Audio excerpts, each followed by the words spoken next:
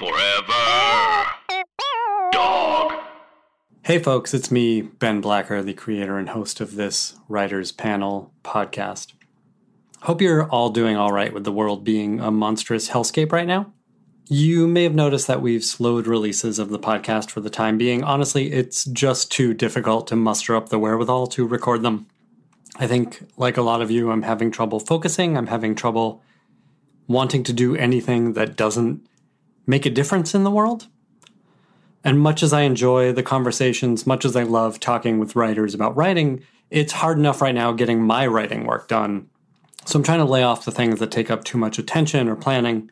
But I do have some new episodes for you, which I think are really interesting. Back in March, my friend Martha McGee reached out to say she's teaching a class at DePaul University in Chicago called Topics of Television, the Showrunner. The class takes a look at different showrunners, their interests, styles, and how they've contributed to pushing television storytelling forward. And Martha asked if I knew anyone who might want to answer questions from the students about showrunning and TV storytelling. I thought this was a great opportunity to get some real questions from real new writers, folks who want to do this professionally, who want to be in television, but maybe don't have an idea of where to begin. The kinds of questions I really haven't been able to ask since we stopped doing the live episodes. The ones we would get those questions from audience members. So I asked Martha if we could record the conversations, and she and the class agreed. I reached out to 4 of my favorite showrunners, people whose perspectives I really wanted to hear. Gloria Calderon-Kellett, Stephen Cannells, Kevin Beagle, and Aline Brosh McKenna all agreed to give their time to the class and answer the students' questions. They really were great conversations. The questions were so smart and so astute. I think you're really going to enjoy listening to these. They write, they talk, and talk about what they write. Tune in tonight, or whenever the time is right. It's the Writers Panel with Ben Blacker, and it's starting now. Oh, yeah! So Aline is the writer of many films, such as The Devil Wears Prada, 27 Dresses, Morning Glory, We Bought a Zoo, Annie, and the upcoming Cruella. She was the co-runner of the truly inspired Crazy Ex-Girlfriend, and as well as producer, director. There's, looking at IMDb page, many things upcoming that you are working on. So thanks for taking, which I'm sure is a very busy schedule, to come and talk to us. I'm happy to be here. Well, I'll start off, just ask a question, and then I'm just going to throw it out to the class. Great. So what is it about film and television writing that drew you to do that as opposed to books or poems or other things?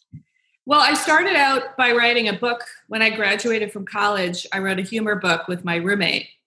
And we got, what was like an okay advance. But by the time we split it and paid our reps and everything, and we were living in New York, it was such a tiny amount of money. It was not enough to live on.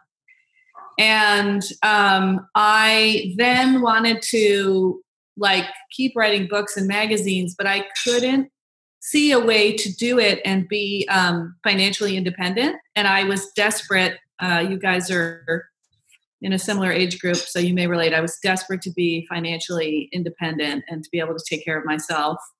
And so I knew I always wanted to be a writer, and I also knew that even if I were to pursue that, I wasn't really like a prose person. That wasn't the thing that I was obsessed with. I'm the person who, when you start a book and there's a long description of the grass and the forest, whatever, I'm skipping to the story. So I really was in love with the screwball comedies of the 30s and 40s. That was sort of my main interest. And I used to go to revival houses in New York downtown all the time and go see those movies. I was on a mission to see all the Cary Grant movies, for instance. So I decided to take a screenwriting class, also because it seemed like more of a job. And the freelance writing thing, in addition to being not very well paying, didn't seem like a job. And I really was I was looking for more of a job. So I took a screenwriting class. It was a 6-week class. And I got a lot of encouragement in that class from the teacher, and I wrote something that was like at least on the path to being something. So I decided to try it, and I really was thinking like, I'll try this and I'll see if there's a plan B. And I was lucky enough not to have to move to my plan B. And what I found was that writing screenplays sort of allowed me to do what I loved doing, which was tell stories, but was less of a kind of an exercise in literary showmanship. And I think it's important to write the kind of things that you are most excited about. And I really wasn't excited about literary fiction. I wasn't really excited about magazine writing, although that's what I was trying to do. I was excited about these kind of comedies with basically sassy women in them. So I decided to start with the thing that I loved and see where it went from there, which is not to say it was an easy path. So I joined the Writers Guild in 1991. I shot my first thing, which was a pilot in 1996. That was a TV pilot. And then the first movie that I wrote came out in late 99. So, I started working right away, but it was a long road towards things being made, which is just something to be aware of, that even if you're doing relatively well, it can be a long road towards things being made. I really want to know, how is it different writing a TV show versus writing a screenplay or film? What are the pros and what are the cons to each? Well, I do both, obviously. And I think it's just how the story presents itself to me. Like, I think things that have a more immediate premise are often movies, or movies are kind of like the thing that can only happen one time. And obviously TV shows have gotten to be a lot more like movies, and people like to say that, TV shows now are like long movies, which is true in a certain extent, but like there are certain things that want more real estate, and there's other things that, movies more of a pressure cooker. I'm going to be the person who has my dog on my thing. And so I think it's sort of like I let the piece tell me what it wants to be. And for instance, Crazy Ex-Girlfriend, I had always thought of that I was going to do something with that as a movie, that idea. And then I never really cracked it as a movie, but I sort of had the idea in my head. And then when I met Rachel Bloom and we started talking, and I hadn't planned to pitch it to her, but while I was talking to her, I was like, that's how I do that. That's how we do that. And what was good about that one was that it took an idea that might have been reductive in a movie format, and in a TV format, it really allowed us to like get under that stereotype and really explore it in a more 360 way. Whereas a movie might have been more like pressurized and gimmicky. So a TV form just kind of struck me right away. And I did both pretty early on. Again, I sound like Charles Dickens because it sounds like because I really was trying to make a living as a writer, and that's not easy. So I started out writing movies. I wrote a couple movies, and then this was in the early 90s, and I felt like there was opportunities in television and also, another way to support myself. And I was 25 and I met a writer who was a very, very old man. He was 30. He was ancient. And we wrote TV together. And so I did that for about 5 years, from like age 25 to 30. And then I left TV for a while. But I was familiar with the two formats. And so now when things present themselves to me, I can sort of feel like, hey, this feels like a movie, or hey, this feels like a show. Hi, my name's Dylan. My question is about Crazy Ex-Girlfriend. Yeah. What is the process for making like enjoyable songs about like taboo subjects like antidepressants or mental health? Like, how did you guys do that? Well, it took us a while to develop a system. When you're making a pilot, you have lots of time. So Rachel and her collaborators wrote songs for the pilot, and we only had to have 2 or 3. And then when we got into the series, at that point, it was Rachel and Jack Dolgen who had also done the pilot songs, and then another collaborator, Adam Schlesinger, who was an old friend of my husband's, and he came on.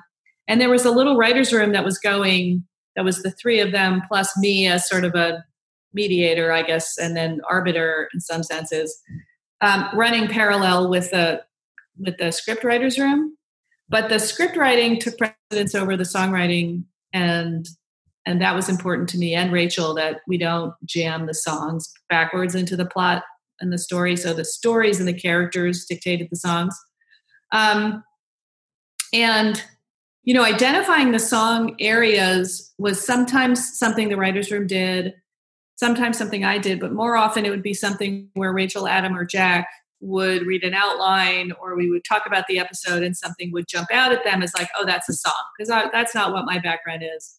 For most of the writer's room, that was not their background. So sometimes the song's ideas came from the room or from me, but often, most of the time, it was Rachel, Adam, or Jack looking at the story and saying, hey, there's a song. So antidepressants is a good example, which was the writer of that episode, when we broke that episode, what we wanted to do was, so she decides to take the pills in the previous episode.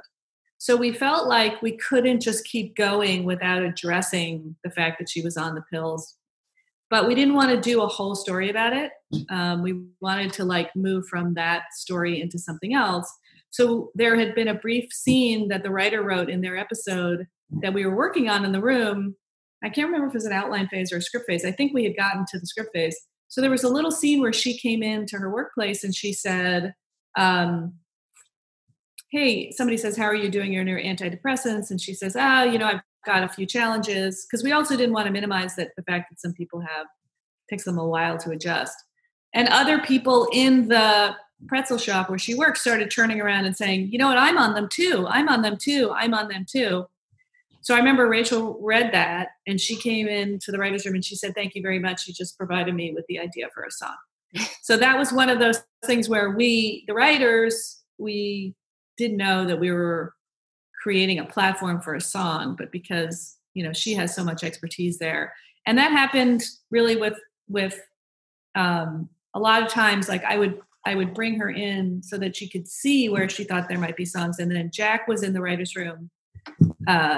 He was in both rooms. So he often also identified a few areas for songs. So it was really fun. It wasn't something I had done before. And they really had to blend together. So figuring out how to blend those two processes together was really challenging, but ended up being really fun and really one of the funnest things that we had to do. How did that get done? We don't know.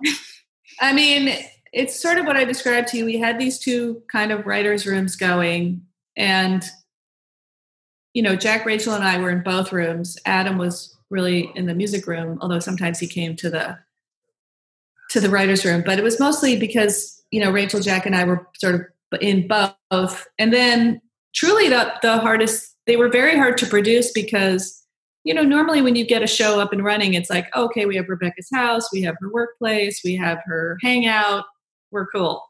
And the wardrobe doesn't vary that much. But we had to do 2, 3, sometimes 4 music videos per episode. And so production-wise, it was really quite challenging. I don't know how much you guys are working in production, but we had separate concept meetings for the songs. And we had one choreographer did all those songs. She had many assistants, but she was the lead choreographer on every single song. But we had different directors every week. So we would have a meeting where we would, and those were like new costumes, new sets, and it was quite expensive. So the challenge was, and you'll see when you watch the show, there are music videos where we have 3 locations and it's quite expensive. And then we have music numbers where someone sings a ukulele in their office with a ukulele in their office. It was logistically, we couldn't do them. We shot those episodes in 7 days, which is basically we shot a 5-day half hour and then 2 days of shooting for the videos. That's basically roughly how it, and music video kind of area was always hungry for more hours. But, we would often shoot a whole music video before lunch. And those were not ideal circumstances. And it was always like,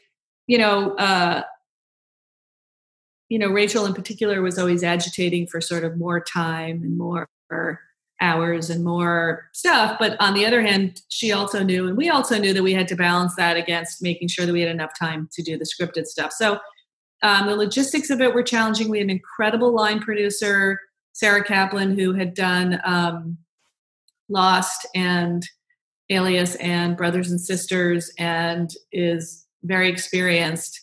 And so she would sometimes come in and say, "You've gone mad. You've gone quite mad." And we would have to figure out what to cut to keep because it was important for us to stay on budget so that we could stay on the air because we were so lowly rated. So we couldn't be a very lowly rated show and then be like wildly spending money and be, fiscally irresponsible. So Sarah really, by hook or by crook, kept us on track to so we would, spend a lot of money on one.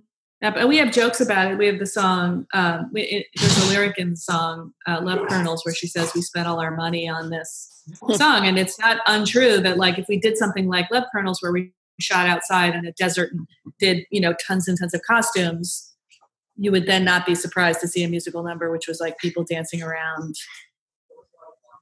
the bar, and we had to do a certain number of as we got into it, it was like, we're doing another dance number now in the office or in the bar. What can we do to keep it fiscally responsible? Hi, I'm Brendan. My question for you is, how did you and Rachel come together to start making Crazy Ex-Girlfriend? I saw her YouTube videos. I watched all of them, basically. And then I just wanted to meet her just to say, hey, how can I support you? How can I be helpful? Maybe I can produce something. And when I met her, we just really bonded, connected right away. She's so smart. And she basically was like we had very similar interests in terms of what we were interested in writing about, and particularly what things we were interested in taking on and sort of deconstructing. So I pitched her the idea for Crazy Ex in the meeting, not having intended to do that. And I just pitched it to her. And we started working on that show 20 minutes after we met, and then didn't stop for, 6 years or something like that. So it was kind of instantly we were working on that. And, that's a rare thing. And it's been kind of interesting because we wrapped the show in early 2019. And then there were a lot of months of work because we did a live special and a documentary and all this stuff. So we were really kind of working on it till April of last year. So for the last year is the first year Rachel and I haven't been working together in the time we've known each other. So that's been kind of fun and interesting. It's the first time in all those years that we were having a baseline conversation about the show always, like even in our downtime, we would be texting each other ideas about the show. So now we don't have that to work on. It's been actually kind of sweet and fun to just be buddies.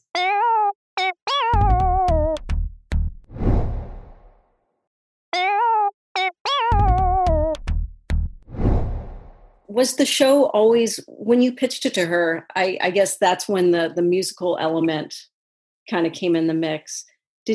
Well, that's what she was doing. Yeah. And so she has a video that you can watch called Pictures of Your Dick.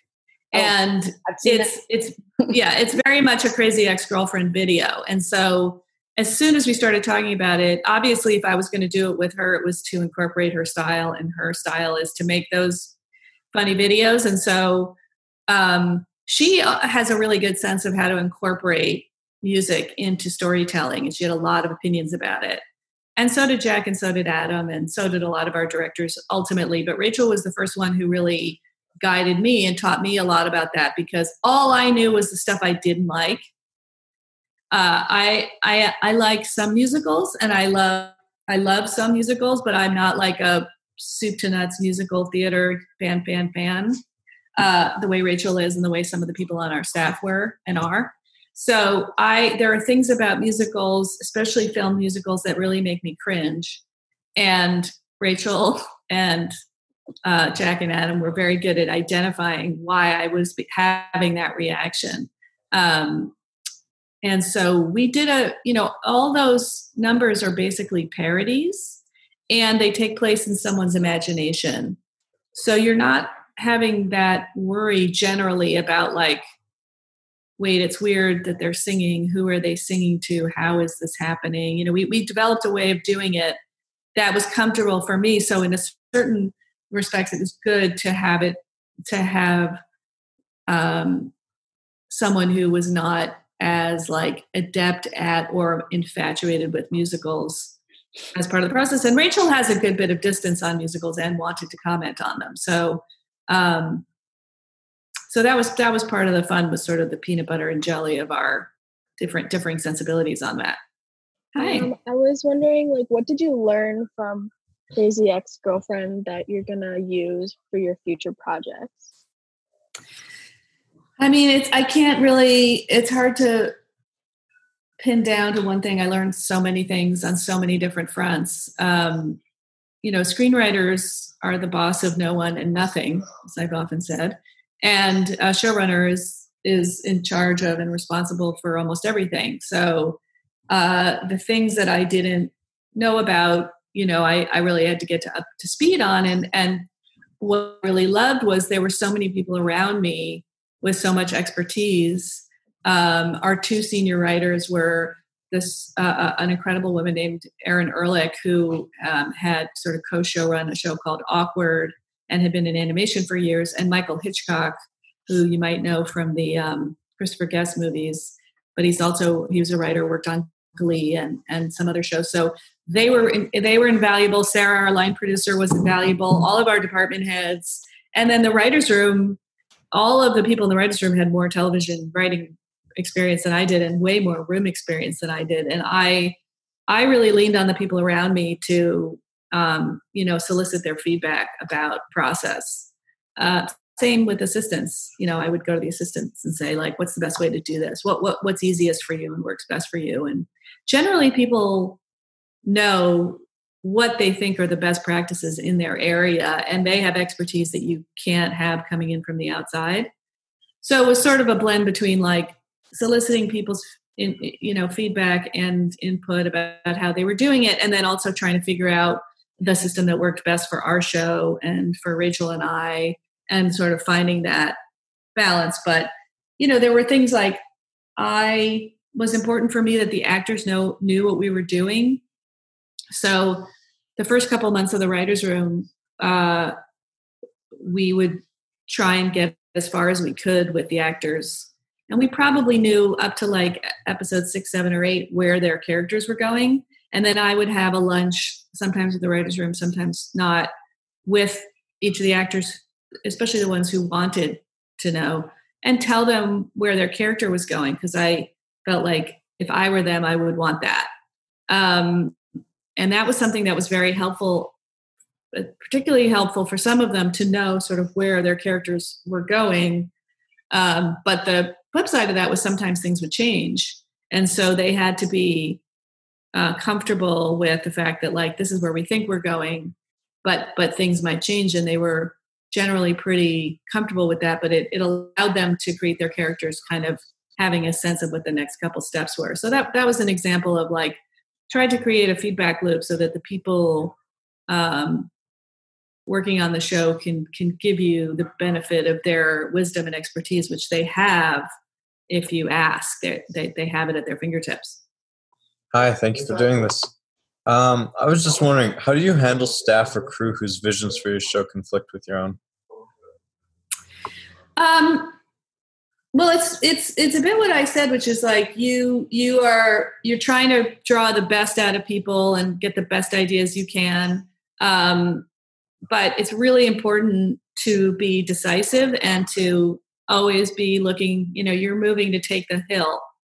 you're always moving, you have a goal. And so that balance between like soliciting feedback and taking the hill is, it's a lot of what I think leading any enterprise is about.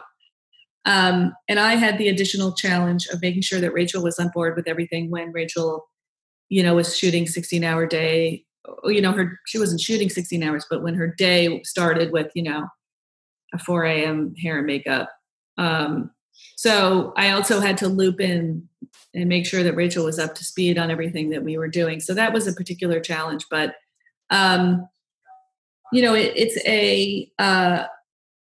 the system is created so that the feedback comes from one or two people and the rest of the teams kind of understand that like you're supporting that vision and it's important to have a singular vision. And that I think is more comfortable for people than feeling like there's sort of chaos, confusion, or indecision. So Jen, I didn't really have too much of an issue with people, and I encourage people if they had substantial disagreements, especially creatively, to tell me so that we could kind of air them out and figure out if it was something we needed to be addressed. But, the good idea can come from anyone and can come from anyone on set. And the insight about like, oh, maybe we could do it this way, or, that's not a good idea, or this is a good idea, can come from anyone. And so it's nice to try and keep things as open as you can so that you can get that feedback, but you always have to like keep going. So that's one of the challenges. You're sort of pulling in two directions. Hello, how's it going? My name's Jamie. I have a question about studio or network notes. How do you deal with notes from higher ups that you do not agree with? Yeah, that's a great question. I mean, I do really like feedback, as I mentioned, and I think one of the reasons for that is I'm a pretty decisive person and I know what I think, so I don't often get knocked off course. So if somebody says, like I'm a person, if I go shopping, I'm not generally dawdling between sweaters. Like I generally know what I want. So feedback from other people of any kind, including notes, I think is super interesting. And so I always want to really like listen to it and see what things in there I think are helpful. Because as I said, the great note can come from anybody. We had wonderful executives on our show, but kind of really all around. But also, again, one of the nice things about TV as opposed to film is like they really want you to create your vision. We were always encouraged to pursue our vision. And so when there were things that we really didn't like or we didn't respond to notes-wise, there was always a conversation to be had. So we were very lucky in that way. But just in general in my life, I don't really mind a bad note. And if you guys are going to be writers, you're going to get a lot of notes. But essentially, if someone is saying something to you that sounds insane, there might be something they might be responding to, I'm sure you've heard this analogy, but like somebody comes to you and says, I don't know, my knee hurts.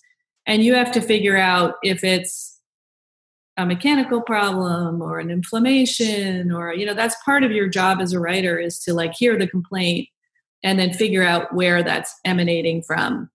And so that's something that you kind of have to understand is part of the process. And if you don't want tons of feedback, then Hollywood is not a good place for you as a writer. You'd be better served doing something where like you're posting to a blog or you're writing in a more immediate format or you're doing things for YouTube or you're doing things for TikTok where you're not being edited. And there are so many ways to get your stuff out there in an unmitigated way. But if you're going to work with a studio and you're going to work with network and that's the type of writing you want to do, you have to be open to other people's feedback because you're not paying the bills. One of the reasons you get to do whatever you want on TikTok is because you're funding, you're self-funding. Hi, thanks. Hi.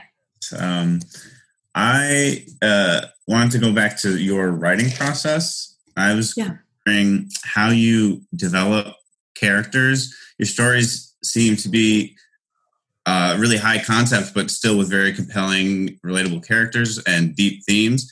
So do you do you decide like a perpetual bridesmaid is a really interesting situation or premise, and then go about from there building what's the most interesting character to put in that situation, or like how do you do that, I guess? That's like such an excellent question. Thank you. I don't know that I've been asked that before, and that's very perceptive.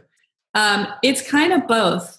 I do have tend to have those kind of bigger ideas that are sometimes attached to a title.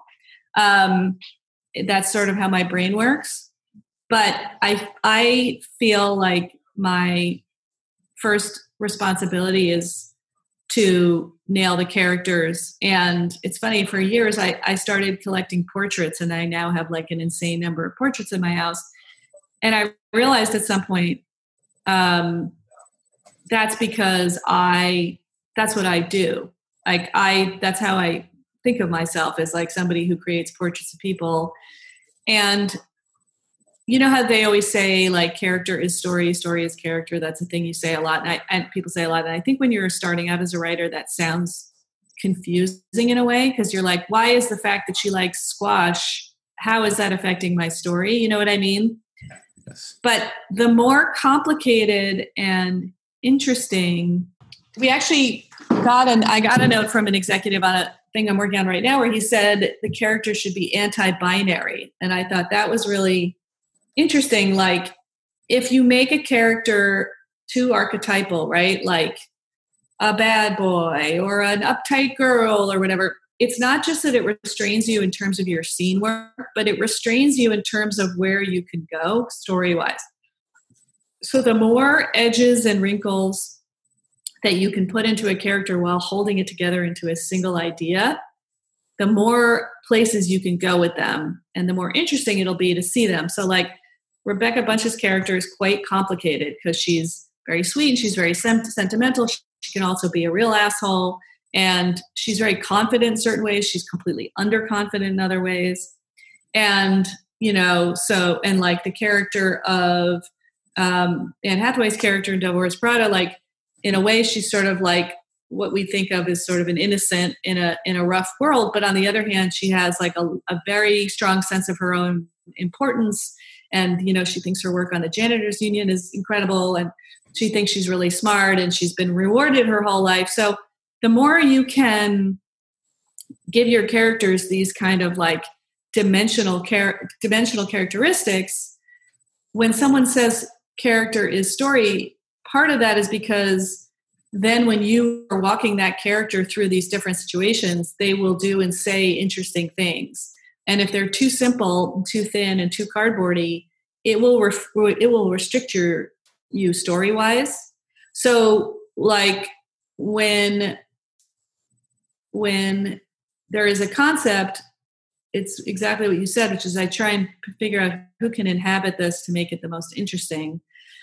27 Dresses is based on my best friend who, at the time that I pitched that movie, she had been in 12 weddings. She has since been in like 4 or 5 more, and also has conducted a few, which I think counts as like 5 per. Because if you're conducting someone's wedding, you're like even better friends with them. So I think it's all psychotic. And that was something where I was, and so the character in the movie is not her. Like, she doesn't have a sister, and she's, it's not her exactly. But that situation was inspired by her. And then the question was, who is the most interesting person to inhabit that dilemma? And my thesis was, because you can do an always the bridesmaid movie in any number of ways, right? You could have a girl who's very, who dates a lot and sleeps with a lot of guys, but it doesn't work out. Or you could have someone who's, I don't know, very religious, or someone who's a guy's girl or whatever. But what I thought was interesting to inhabit that was my theory, which was that people who end up being a bridesmaid a lot, like my friend Kate, are the people who drive everyone to the airport, dog sit for everybody. I'll tell you a great recent story about Kate. Like, Kate takes being considerate to a point that I completely don't understand. So I have some lemons in my yard, and I texted a few friends and I said, I have some lemons if you guys want lemons. And I took 3 bags and I put 6 or 7 lemons out on my stoop for them and said, if you want to come by and pick up lemons. So my couple other friends pick up their bags, you know, and go. And then I see that Kate's bag still has a bunch of lemons in it. And I text her and I'm like, what happened? And she said, oh, I only took a few. I didn't want to be greedy. And I was like, Kate, I put bags in it, lemons in it, but that's your bag. Take all the lemons. And that is our friendship in a nutshell. Like in that movie, I'm the Judy Greer character. And I'm the one who's saying, take the whole fucking bag of lemons and put them in your car. Like if I'd been standing there, I would have been, you know, through my mask 10 feet away saying, take them. But she's thinking, she said, oh, I didn't want to be greedy. I didn't want to take too many lemons. And I am so fascinated with that type of person. And I thought that type of person would be great in that Always a Bridesmaid story. Can I use that lemon story for my thesis? You can. I don't think I will be using that anytime soon. But, you know, she also, like one time, somebody emailed Kate and said, hey, we're going out of town. Can you take care of Bruno the dog, blah, blah, blah. And she forwarded it to me and she said, I don't know who this is. But they felt they knew her well enough to ask her to dog sit for them. Crazy. Great. So I love that character. And I have been trying for many years to do that. 27 Dresses is a TV show, partly because I think that's very relatable. And I think a lot of people have that kind of inveterate people-pleasing thing where they, for whatever, Kate was always driving people to before Uber happened, Kate was constantly driving people to and picking them up from the airport. Hi, I'm Veronica. And I've seen like on your IMDb that you've written and created mostly comedies. And I was just wondering why you gravitate more towards comedies rather than drama. I mean, it's just sort of, again, it's sort of how it comes out. Like I'm working on something now that's pretty dramatic, but it seems to come out that way anyway. You know, tone is super important. It's super, super important. And I think it's not discussed enough. And the reason it's not discussed enough is because it's really hard to kind of nail down what it is and where it is.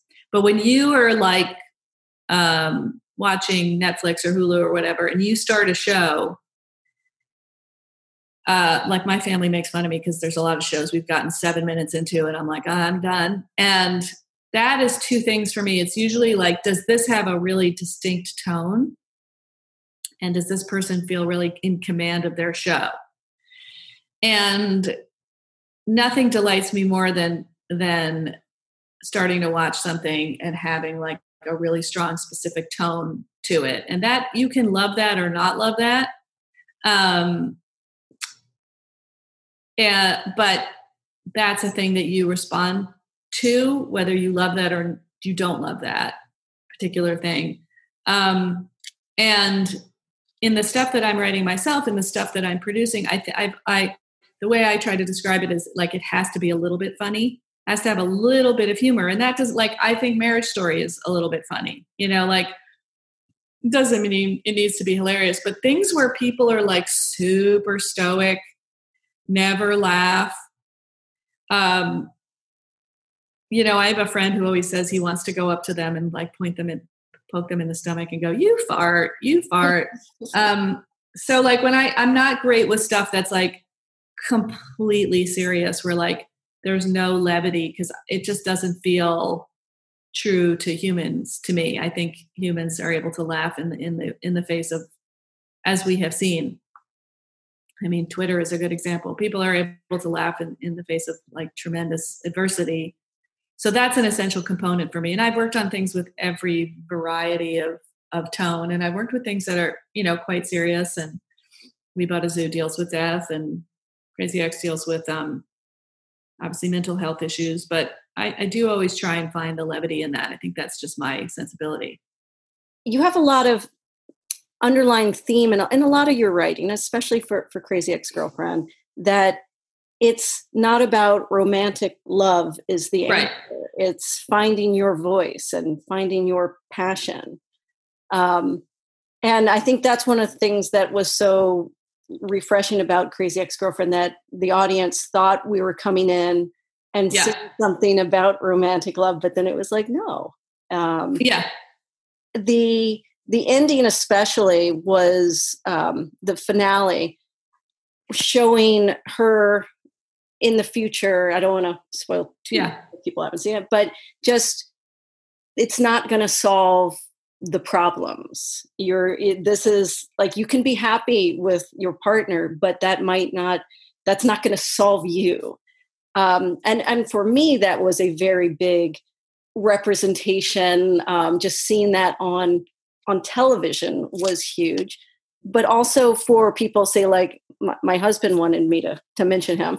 My husband was so moved that there was such true representation of what it felt, what mental illness felt like, and seeing it as like a lifeline for him to represent like a diagnosis being sung, being so true to the fact that how so many people felt, but seeing it in song. Like, did you set up to show things that had not been seen on television, or was that just something that was kind of a coincidence? Like, you were interested in telling this, and this is just what happened. I think that when you call something Crazy Ex-Girlfriend, we promised the audience that we were going to deal with her mental health. And we felt that was very important. That was something that we had set up and we really needed to deal with head on. What does that mean?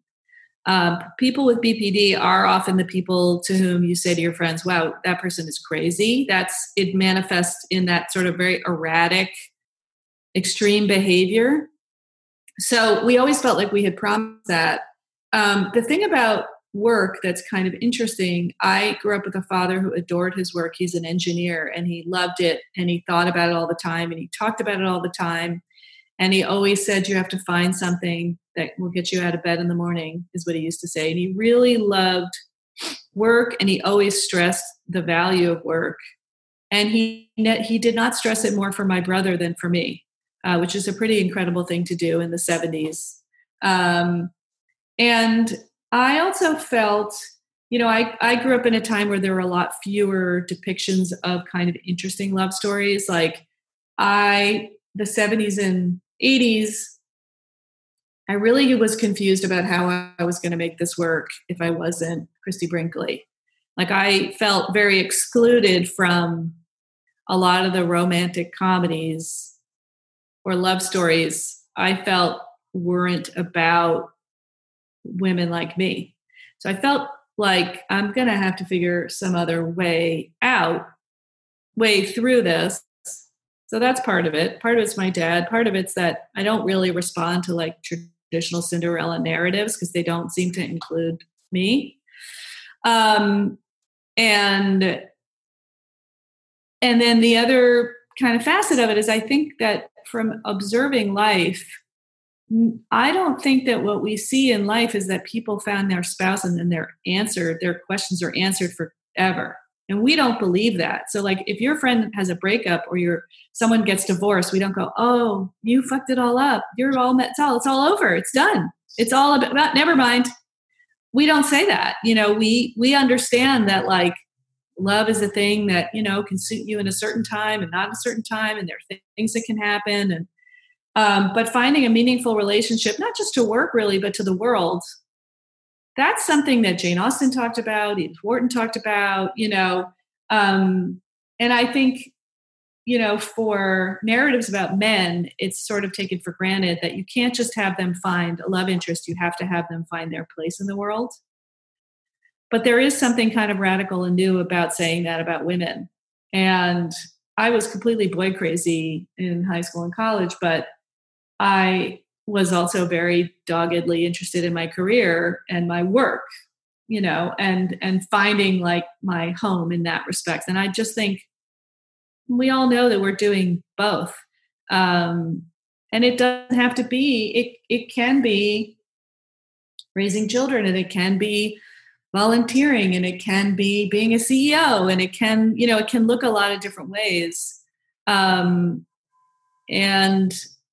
so a lot of the things I've written are technically romantic comedies, like Crazy Ex, like Morning Glory, like Devil Wears Prada, but they're not, the solution is not a romantic issue. I think it's interesting that We Bought a Zoo, which is also about someone finding their place in the world, figuring out who they are, he does have a relationship. It's not the central preoccupation, but no one ever referred to that as a romantic comedy. And I think that's because it's a man.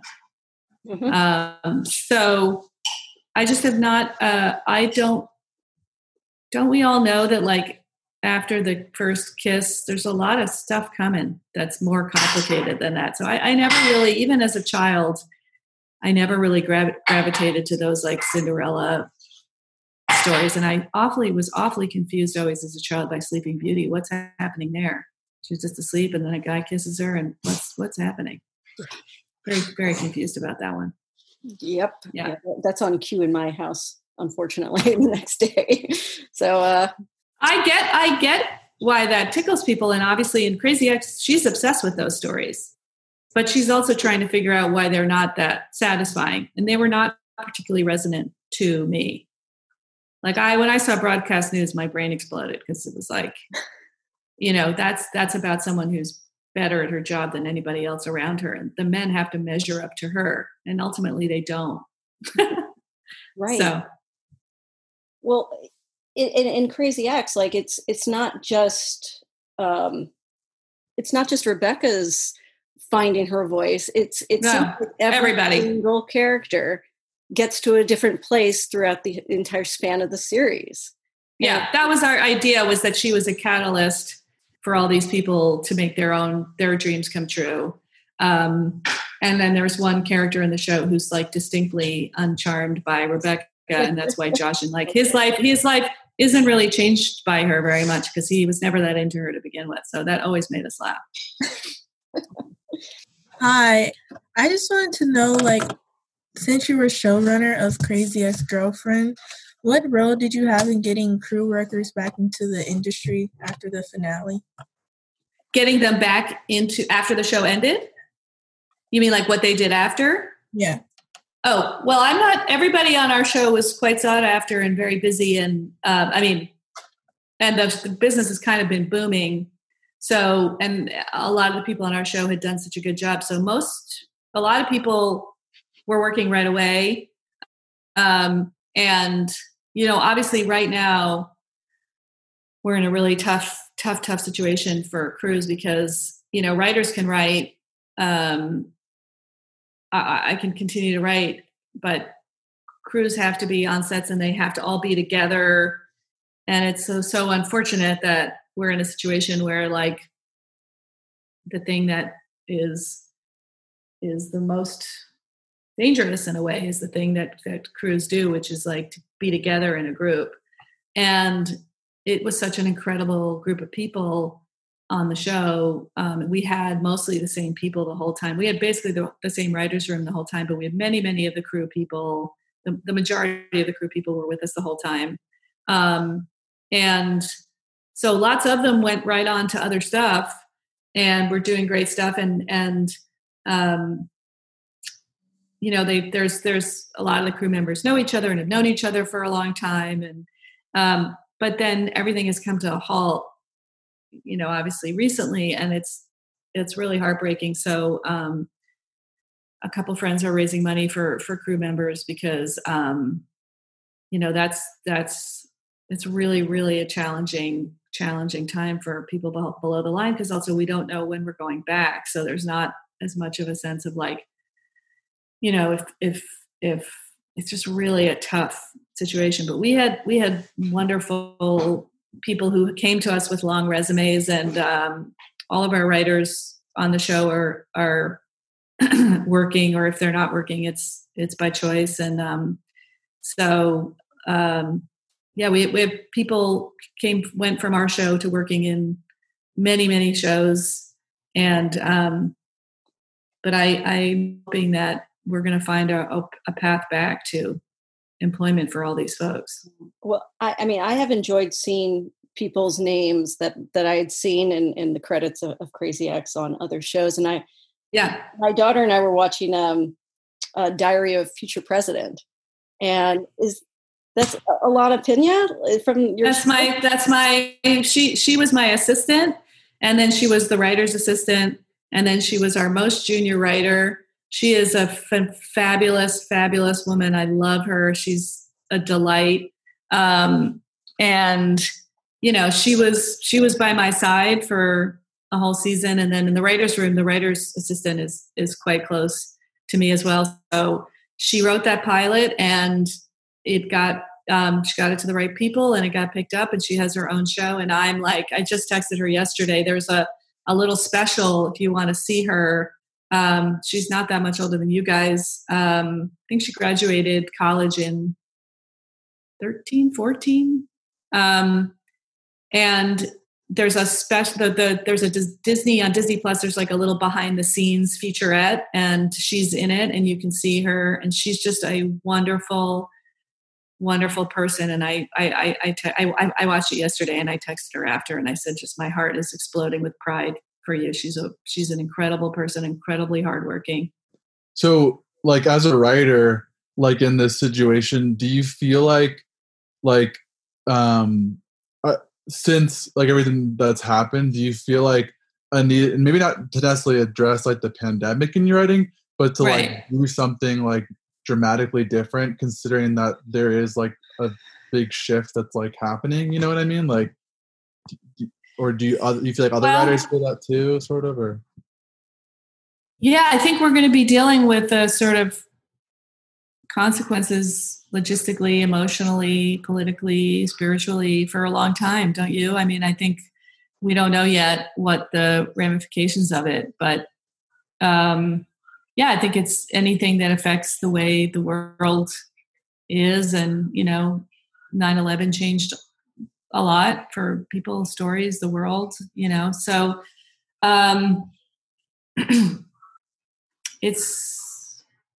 we don't know what the future holds. And I,